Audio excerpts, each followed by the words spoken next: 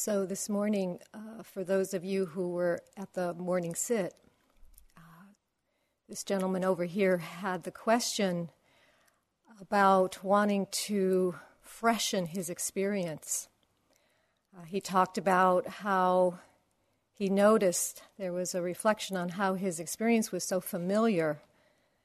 And he said, like the same thoughts, the same pain, the same stewed prunes. And, it's like noticing that kind of, I think what he was implying as well was this repetition of experience and how to have that quality of freshening, brightening. And I think it's a really important question for us, this question about refreshing. Later, a yogi came in and said, it's like Groundhog Day. Many of you have probably seen that movie. And retreat can be very much like that kind of experience of Groundhog Day, where it's just the same thing again and again and again. And this sense of like, how do you get out of this? How can this experience feel more fresh, more bright? And so I was reflecting on this when I was putting my talk together this afternoon, and I was feeling, I was sensing that it's really a very beautiful intention to want to freshen the mind. But I really wonder if when we ask for that, when we ask for this freshening, do we really know what we're asking for? Do we really know what we're inviting? Because what we're really saying is that in order to move away from the familiar into that which is fresh, we have to let go of what we know. We have to let go of the familiar and the known and move into the unfamiliar and the unknown. And most people do everything they possibly can to avoid that. They don't want to move into the unknown. They will want to keep their situation, their circumstances familiar and comfortable and secure. This is really the whole kind of movement of people's lives, is to keep this construction very safe and secure.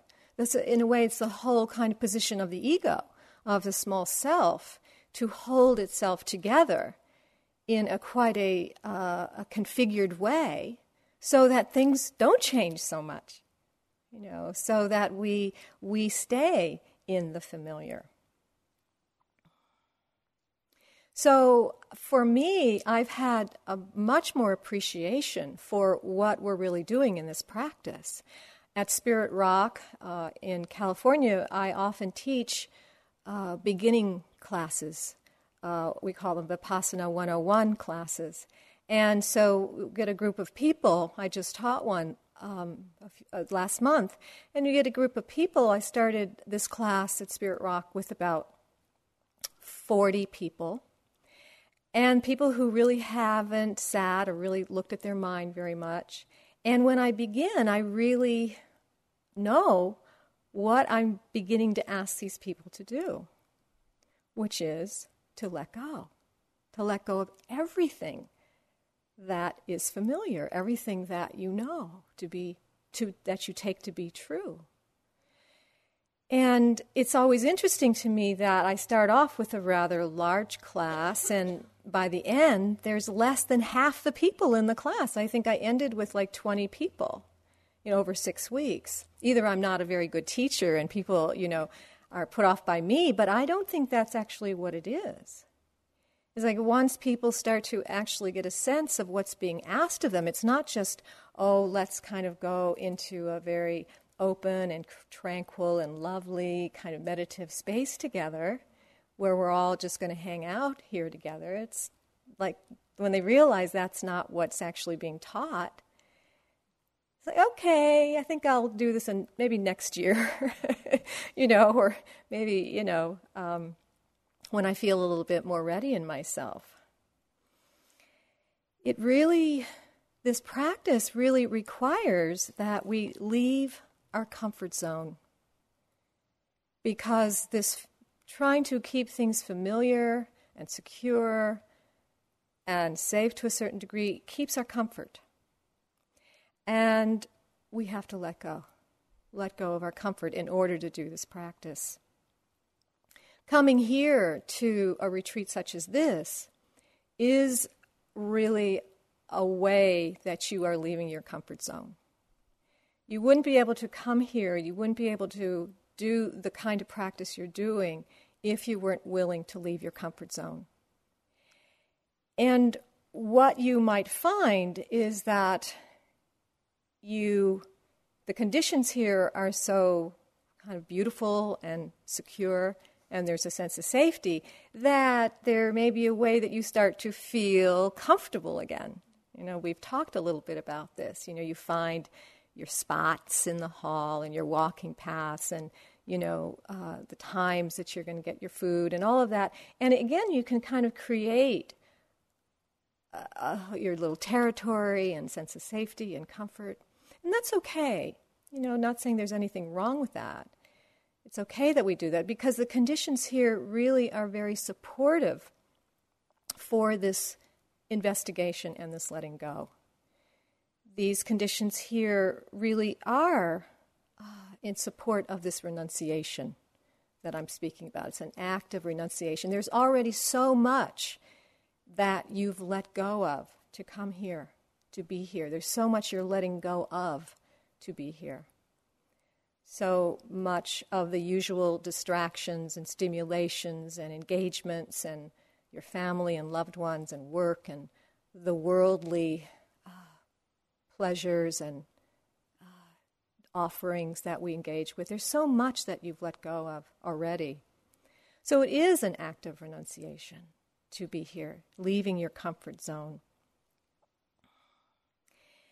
But it's challenging.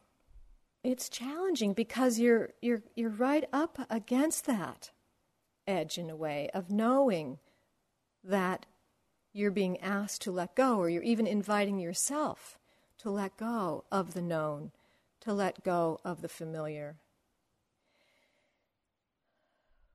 We are generally, as human beings, as in our culturally, we're generally so addicted to stimulation, to engaging in activities that keep us occupied in some way. And we go from one thing to the next thing to one thing.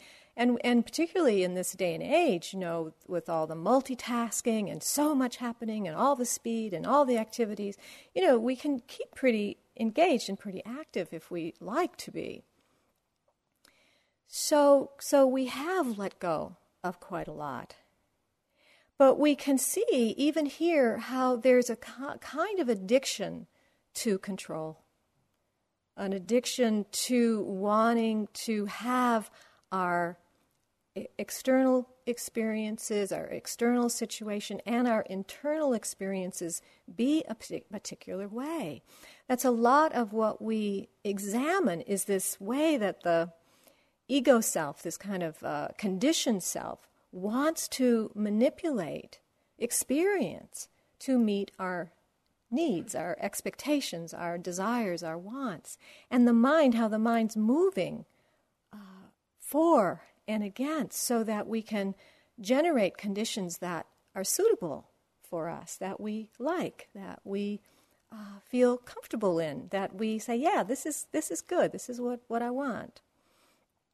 We're so conditioned to move out through our senses towards pleasure.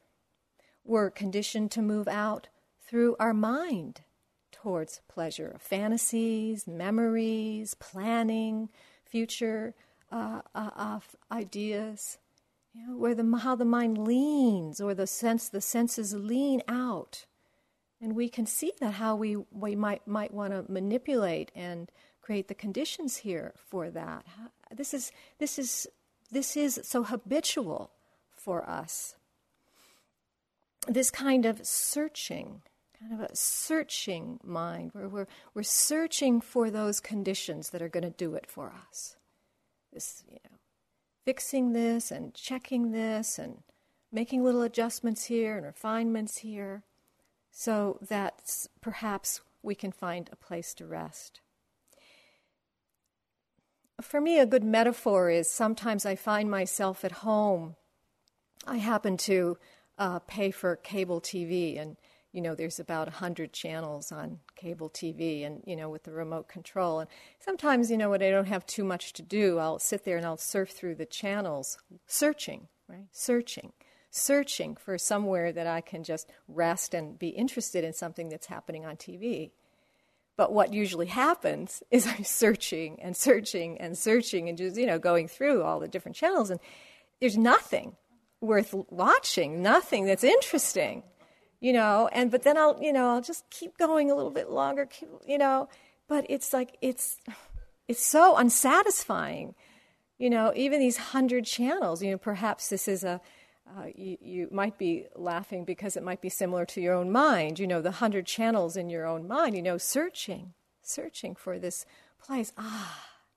Okay, now I can rest here. Fortunately, I watch what I'm doing, so I don't indulge in it too long, or otherwise I could really get quite compulsive with it. It could be very unpleasant. One time I did the most intensive retreat for myself. I set up a 3-week solitary retreat in New Zealand at this center that I love a lot called Te Mawata, in the north part of the North Island. And this place where I had a little cabin in the woods down in a valley. It was kind of had to walk up, it wasn't like on top of a hill. I would much prefer being on top of a hill where I have a lot of sky and space, but this was kind of down, a little bit dark, and in the bush. And I was completely alone, solitary for 3 weeks. And somebody would come 3 or 4 days and bring a little package of food and put it outside my door. I didn't see anybody or talk to anybody. And it was, I think it was much harder than I thought it was going to be. And I think I was a little naive in thinking that I could actually be that solitary. And so it was very hard for me to keep my mind uplifted, to kind of stay in a place of some happiness or some ease. It was very hard, felt very difficult to be in those conditions of so much isolation and solitude. And there was this one bird that had the most beautiful bird song. And when it would sing, the song would echo through the whole valley. And it would sing maybe 3 or 4 times in the day. I think it was a tule bird. Is that right? It's a tule bird. There's a few of my New Zealand friends who are here. So this tule bird, this beautiful, exquisite song with many, many different ranges to its voice. And I would wait for that song. I noticed how my mind would just lean, waiting for that beautiful song. And when the song actually came, then I could my heart would raise up, I'd feel so uplifted. It would go on for probably 10 seconds, 15 seconds, so long enough to kind of make contact and rest in it. And I would just be so happy, just uplifted and happy. And then it would go away. And then I noticed I would just kind of fall down again. And then I'd wait for the song. And it was almost as if that was the only thing that I could depend on that would help me feel some upliftment in myself. And yet I was dependent. I was attached to that song because I couldn't find the resources in myself at that time. I just couldn't find a place for my mind to rest. So I would search for that. where my mind could rest, even for 5 seconds or 10 seconds. That peace, that feeling. So it's like this question, what are we searching for? What are we searching for when we move out in that way through the senses, through our fantasies, our mind, all those plans and images? What are we searching for? I think it is this rest, this kind of peace where we can just put it all down. And sometimes we have those kinds of experiences where it's like, yes, this is what I've been waiting for, and it feels so wonderful, and the mind and the body, the heart, just can settle and rest. And it's wonderful, and yet it often passes. It usually passes. It doesn't last. It's not stable. And so then we search, and we're searching again. We want that. And it seems that there's some kind of inner knowing that it is possible for us to find this place of rest, or this, even if it's not a place, some way that our mind can rest and we can know deeply this sense of peace. It's like there's something inherent in our being that knows that possibility. So we keep searching. We keep longing for that.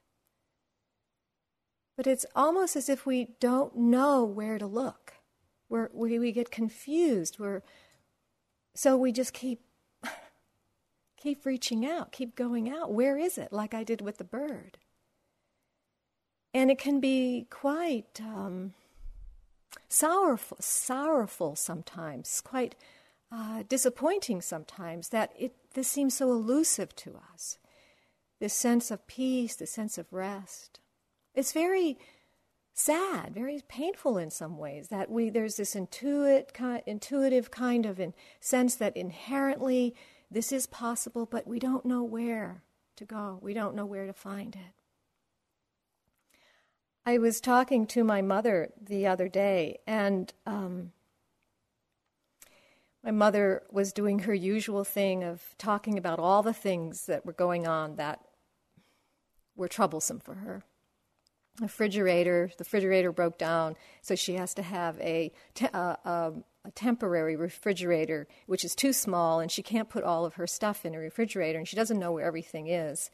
And then the car battery broke down because it's just an old battery, and the car's old, and now she can't really use the car, so she was waiting for AAA to come and check out the battery so that she could know whether she could drive her car. And then she put this paint. She painted her stove black because it was chipping, but they gave her the wrong kind of paint. So the kind of paint that she has on the stove now, when she wipes it, rag gets black. And so she doesn't know whether to take all the paint off and to put the new paint on.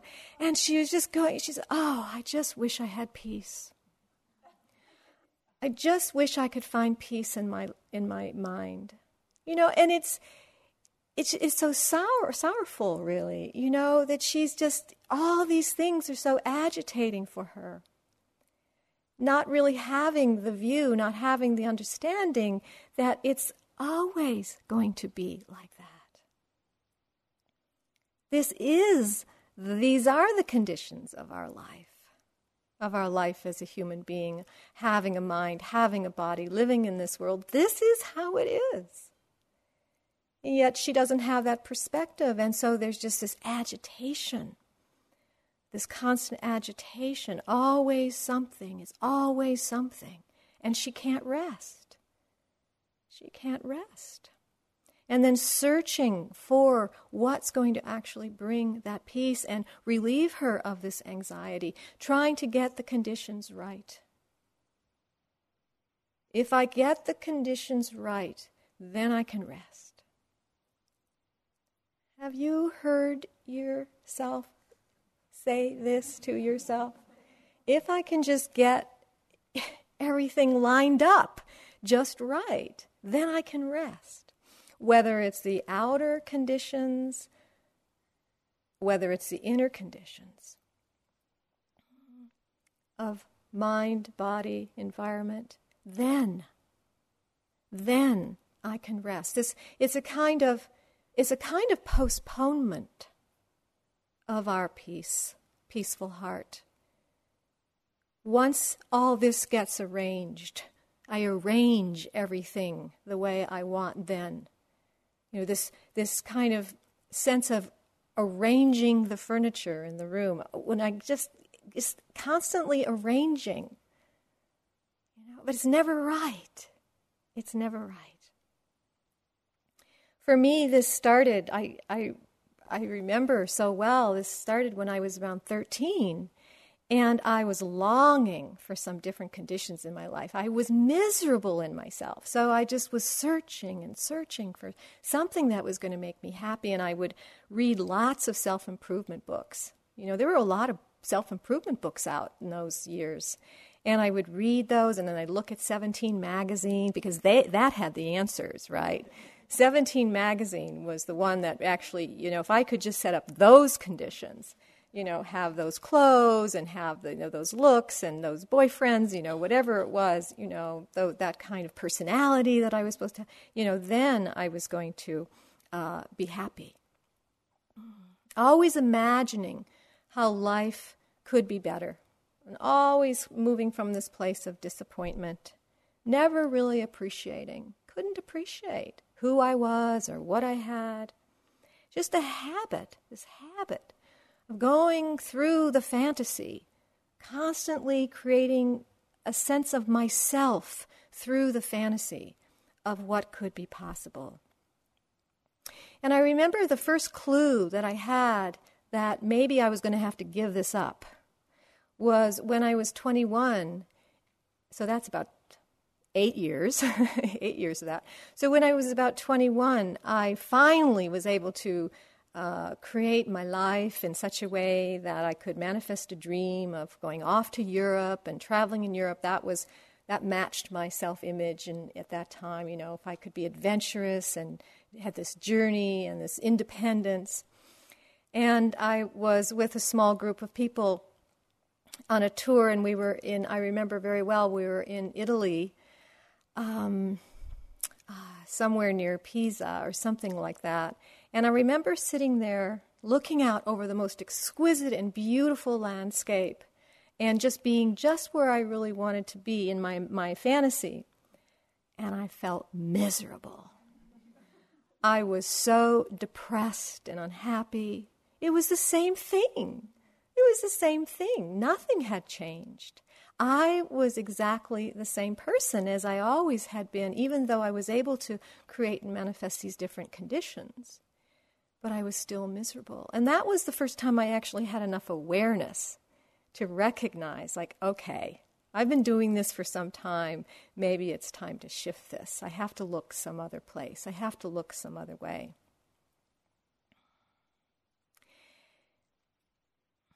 We have this conditioned belief, kind of a conditioned habitual tendency to believe that somehow or somewhere there is some kind of a permanent refuge for our weary mind, for our weary heart. And then this sense of agitation that we can't find it. We can't find it. But yet this is actually not a new problem. It's not a problem of the 20th century or the 21st century. The Buddha addresses this very thing, which is why we come to these teachings, we come to this practice, because it seems to have some helpful answers for us. So this is what the Buddha tells us in relationship to this. What he said many things, but this is one quote that has been very helpful for me. The Buddha said, "Agitation comes about because we try to find a permanent refuge in things that are always changing." Agitation comes about because we try to find a permanent refuge in things that are always changing. It's really a very simple message to us. and one that we've spoken about, we keep speaking about. We try to hold on to these changing conditions because we think somehow that's where our happiness lies. But that is the very source of our agitation. Agitation might be another translation for the word dukkha. This dukkha, this stress, agitation, dukkha.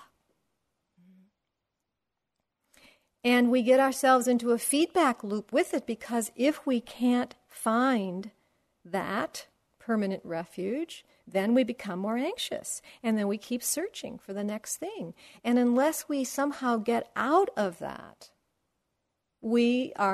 that's our life. And that's many people's lives. It's called the wheel of samsara, a wheel of birth and death, just being born again and again as the one who is searching and looking in the wrong place. And then dying away, and then being born again and dying away and born. This wheel. It's like being in a hamster cage, just going around and round and round and not knowing how to get off the wheel. Something has to change. Guy also spoke of this when he was speaking about the different kinds of dukkha, this particular viparinama dukkha. Viparinama dukkha, this psychological pain that arises from grasping on to the things that are changing. This form of dukkha. But what will get us to stop? What gets us to stop? To stop trying to change these conditions that are always changing. They're always changing, and they're out of our control.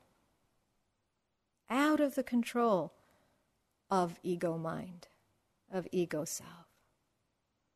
The ego that only knows how to manipulate and control conditions. That's all the ego knows. It doesn't know anything else. It doesn't know about freedom, about letting go. So this question, do we need to change the conditions for our peaceful, to rest in our peaceful heart, to find peace? Do we need to change the conditions? I've really been so touched by many people that I've met on this retreat who are here with some very, very difficult physical and psychological conditions. I've met a yogi who had a very serious accident, a motorcycle accident, and is having lots of difficulty in his body.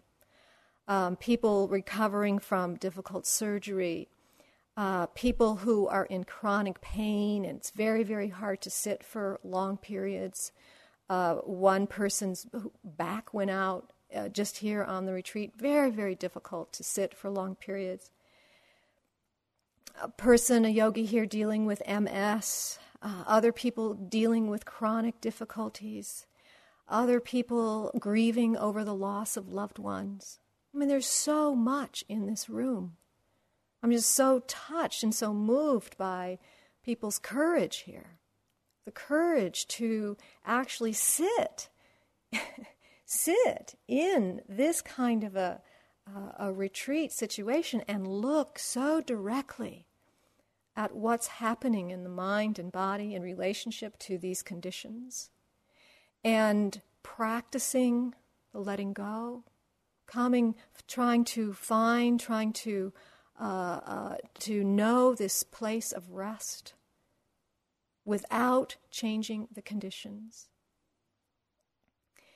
One woman who I was speaking to who has quite a serious illness, so she said something very, very beautiful to me. She had a very important realization. She said for 4 years she wanted her body to be well. And then she realized one day, she said, does my body need to be well in order for me to be well? Does my body need to be well in order for me to be well? And then she realized, she said, I realize now I want so much more than that. That was a limited view, the way that she had been trying to put so much energy into shifting the way her body was. But she wants so much more than that. She said, I want to be free. I want to open my heart to compassion for myself and for other beings. I want so much more. And that realization began to help her to let go, to make room for more of the truth, opened her up, softened her heart, so that she was able to be even more here, more full with what she was seeing, what she was knowing. Do we need to change the conditions to find our peaceful heart? I was talking to a friend just the other day, and she told me about this poem that was in this Tibet House newsletter. And I asked her to send it to me because it really touched me. And it's by a Chinese prisoner who has been in solitary confinement for 18 years in a Chinese prison. And this is the poem that he wrote. At dawn, a beam of the sun steals through the window. At dusk, the sinking Apollo sheds his last tear on the steel door, probably the light. Heavily locked, the cell becomes colder and sadder. Here I have passed 18 solitary years facing only walls. Summers, winters came and went. Spring flowers and autumn moons hide their faces from this place. Yet I am gratified. For suffering has always been common for great people. To this adversity I am deeply beholden. In hard work and profound thinking I perceived my inspiration. Self and other reveal themselves to me. Everything in this universe is changing, yet they can't confuse me any more. I searched for happiness in the hardship, and finding it, the hardship I overcame, and to a harvest I can lay claim. Freedom I lost you. This is the freedom of being outside in the world. Freedom I lost you in pursuit of you. Though without you, I still feel free in my heart. Freedom I lost you in pursuit of you. Though without you, I still feel free in my heart. So profound, really so miraculous, that the possibility for each one of us to wake up is here no matter what. No matter what. As long as we have a conscious mind, so much is possible for us. And reading something like that, hearing about something like that is so inspiring for me of what's possible for us. When we begin to understand, we can't reach out anymore in the same way that we have been. This tinkering, I call it the tinkering of the ego mind, manipulating, controlling the way things are. This movement of mind that creates so much anxiety for us. I want to tell you a little story of a situation I was in, and I've told the story, maybe some of you have heard it, but it was such a powerful experience for me about 10 years or so when I did a vision quest. A vision quest. I went out for 4 nights and 5 days with about 4 other people who were also on the quest, and there were two leaders who were down at the base camp. I was in England, so I wasn't out in sort of the wilds of Utah or Colorado. It was mild, but it was still a vision quest, and out into this open space without being near any people, again, any contact with any other people. Went out without any food, without any water. And taking just a pump, because there was some stream, so I could pump some water, some filtered water when I needed it, and had 2 tarps and a sleeping bag. And that was going to be for 5 days. And again, wanting to sort of challenge, you push the limits of what my capacity is. And unfortunately, it rained. And as it does in England, if you know England, the rain can keep going for some time. It rained and rained and rained. And fortunately, the weather wasn't too cool. I was just warm enough. I didn't get cold. It was just warm enough.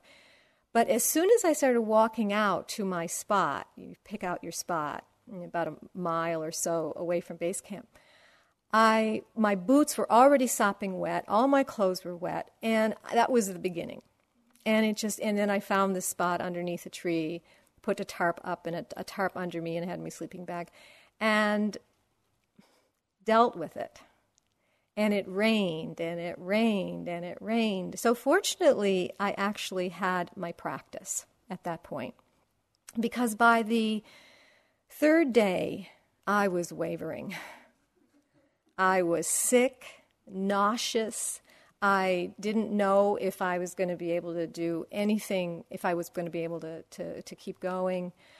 Every part of me felt miserable, felt terrible, felt uncomfortable. It was like, what? Why am I here? Why am I doing this?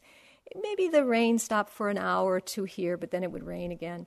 And then when I would go to sleep at night, and didn't sleep that much, but sometimes I'd wake up in the night because there'd be something crawling in my hair, and there'd be slugs, and, I had to pull slugs out of my hair, and, that really, really uncomfortable.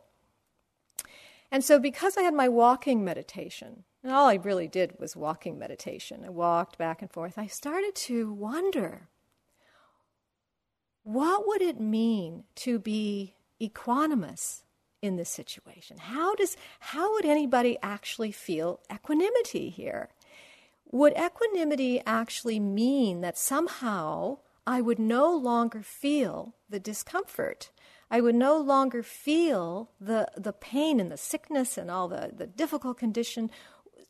Would somehow I be able to transcend in my mind, and all of a sudden, even though these conditions were so absolutely and utterly horrible, I would just somehow be in the light and be walking back and forth with my wet boots and my wet clothes and my sick feeling, but I wouldn't even notice that somehow that I would just be in this blissful state. Is that what equanimity is?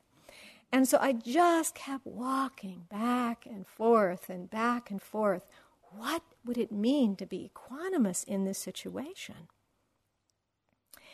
I just kept asking and feeling and sensing, and finally I understood that there wouldn't be any way to get rid of these conditions unless I went into some kind of, very altered state of concentration, which I wasn't interested in doing at that point. I wanted to know, what would it mean to fully be here in presence, embodied, to be equanimous? What does it mean to be equanimous in this world? And what I got was that where the equanimity lives is in the acceptance of what is.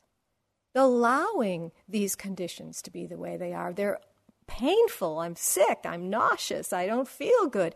That's the way it is. That's the way it is. And what's my capacity to be able to open to that, to be present with that? That's the question. Not, is there a way to transcend this and get over it and go into some kind of white blissful state, but is there a way to work with my own capacity to be present in direct contact with the way I am, and to open to that, without the reactive mind. And it was really quite an important, very important, and enlightening insight for me, because I worked with that. And I just kept working with opening to the acceptance of it. And what came through then was the recognition that in the contact, what's required is care. Is that I actually need to take care of myself, because it wasn't a necessarily healthy situation to be out there for 3 days without any food, with very little water, with being somewhat cold, and my body temperature starting to go down and starting to get a little weak and sick. This is something that needs attention. I mean, so in the contact with the direct reality and allowing it to be as it is, then there was the possibility for the wisdom to come through. There was the possibility for the compassion to come through. Not through the rejection, to trying to change it, to try to make myself different, to try to transcend in some way, but through the direct contact. There, in the listening, then I could access the wisdom and the knowing how to respond moment to moment to moment. In that connection, I realized that I had a limited capacity, that I couldn't push through. I couldn't go on anymore. And I did some more walking back and forth. This is the fourth day now, as I kept working with this. And I stayed the third night. And then on the fourth day, I just kept sensing, what's my capacity? What's my capacity? And I realized that I needed to go in.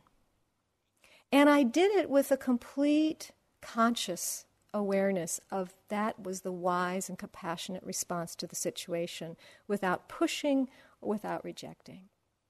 And I went in to base camp, and if you know about Vision Quests, you can go into base camp early without breaking the quest, and then they just take care of you. They put me in a tent up on the hill and gave me a little bowl of miso soup, hot miso soup. And I was sitting in that tent with a little bowl of miso soup, and I felt like I was in nirvana. I think I experienced one of the happiest mind states I've ever felt in my whole life, sitting in that tent with a little bowl of miso soup. Talk about relativity, right? The relative conditionality. And I remember just resting there, protected from the rain and warm. They gave me a blanket, and the whole night I was in bliss. I was in bliss. And then the next morning formally came out of the quest with the other people.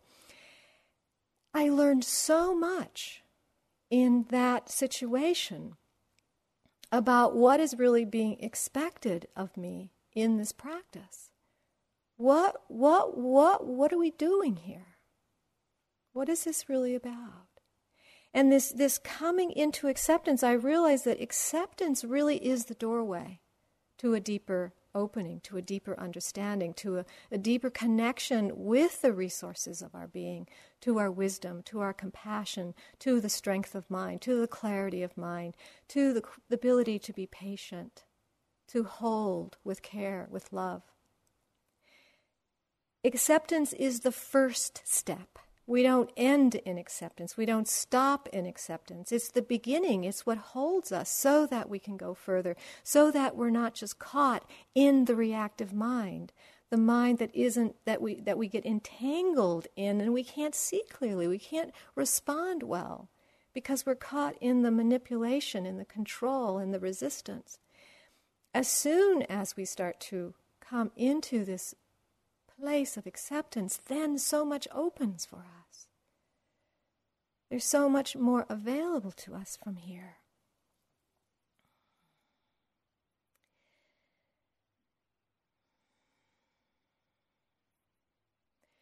As we let go, we can begin to sink into the actuality.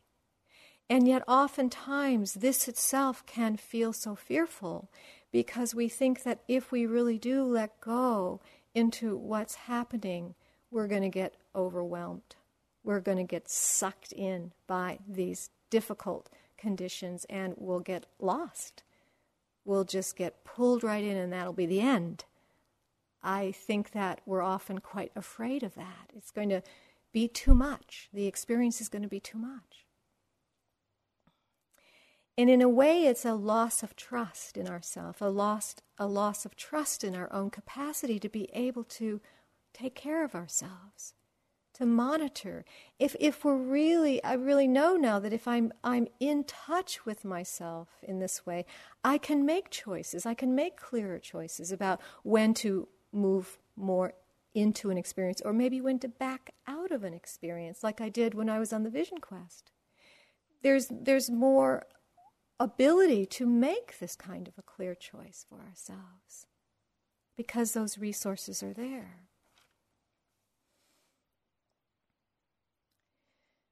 So when we open in this way, when we talk about opening to the unfamiliar, and talk about letting go into the unknown, we are vulnerable. We are vulnerable when we let go. Vulnerability is part of this path. And I think this is, sometimes we think if we're feeling vulnerable, then something's wrong. But it's part of what we open to, is the fact that we are standing here naked in the face of reality that's constantly changing, constantly impacting us, that is completely out of our control, and that we don't know in the next moment what's going to happen. Of course we feel vulnerable when we actually understand and we see the size of the cloth, what we're actually being asked to do, which is to let go of everything, to stand here naked in the face of reality. This is what when we talk about letting go of the small self, letting go of ego self, we can sometimes use this metaphor of standing naked. There's nothing in the way anymore. Our teacher, Ajahn Sumedho, says it's like life is like standing under a waterfall, a strong waterfall, life impacting in this way. And when we stand under the waterfall, our heart is really touched, it's moved, it's impacted. And sometimes we might ask the question, can I bear this? Can my heart bear this kind of openness, this kind of vulnerability? And so sometimes we have to close up. We have to draw on some of our old strategies to protect ourselves from this openness because it's too much, and we may not feel at certain times that we have the capacity to open in that way. We have to shut down. And this is part of the care, this is part of the wisdom, this is part of the compassion, is knowing how to navigate, how to negotiate the conditions, which, as I said, is much more obvious when we're here, when we're in touch with the way things are, when we're seeing clearly. So we're asked to find some balance in this big waterfall, in this rushing waterfall of life. How do we find our balance? It's not easy. It's challenging for us.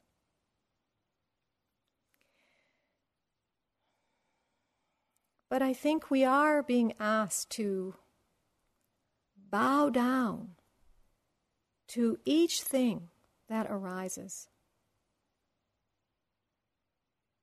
to receive each condition that arrives on our plate, even if we can't open to it all the way.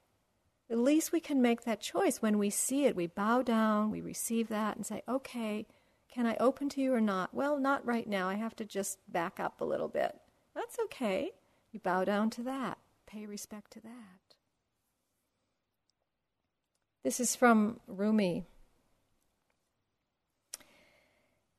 If God said, Rumi, pay homage to everything that has helped you enter my arms, Rumi says, there would not be one experience of my life, not one thought, not one feeling, not any act I would not bow to. Pay homage to everything that has helped you enter my arms. I think this path takes incredible respect, deep, deep respect to ourselves and to others and the conditions that are arising moment to moment. It requires such a deep honoring of our own humanity, of our own limitations, of our capacities, and in this way taking such deep care for ourselves as we walk along, as we go along. And that means even paying deep respect to some of the difficult patterns that arise in our mind, because, as I said, they may be acting as a kind of protection for us, because that's as far as we can go right now. If I feel sleepy or restless or agitated, even that sometimes, rather than pushing through. What's wrong with me? I should be able to do better than this. Why can't I?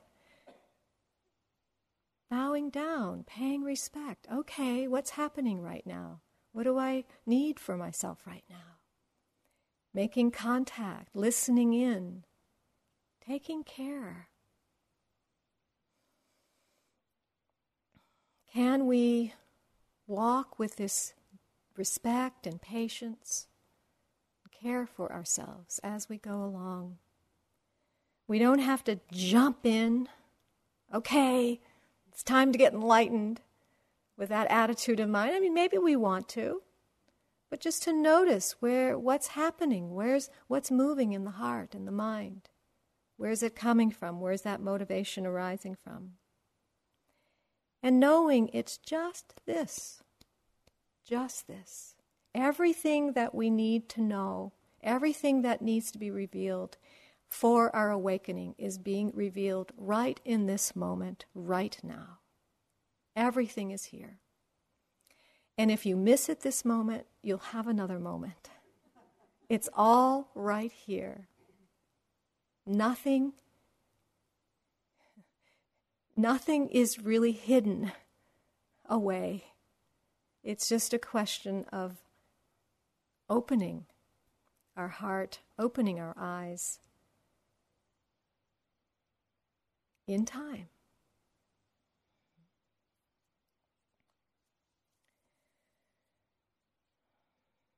I think maybe I'll end with this one poem. This one, not a poem, but this one quote from Arthur Miller from a play that he wrote called After the Fall.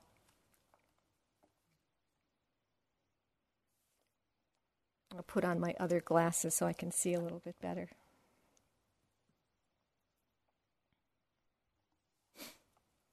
I think it's a mistake to ever look for hope outside of oneself. One day the house smells of fresh bread, the next of smoke and blood. One day you faint because the gardener cuts his finger off. Within a week you're climbing over corpses of children bombed in a subway. What hope can there be if that is so? I tried to die near the end of the war. The same dream returned each night until I dared not to go to sleep and grew quite ill. I dreamed I had a child, and even in the dream I saw it was my life, and it was an idiot, and I ran away. But it always crept back into my lap again, clutched at my clothes, until I thought, if I could kiss it, whatever in it was my own, perhaps I could sleep. And I bent to its broken face, and it was horrible, but I kissed it. I think one must finally take one's life in one's arms. Let's sit for a moment.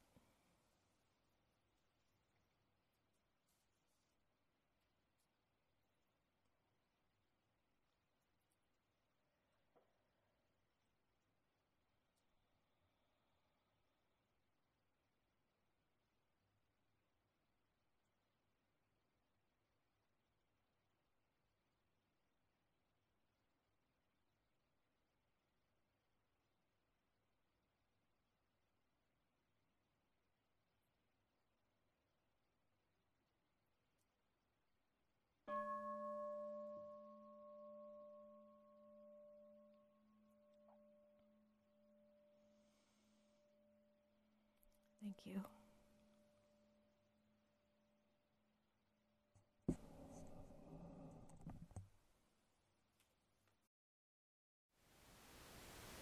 Thank you for listening.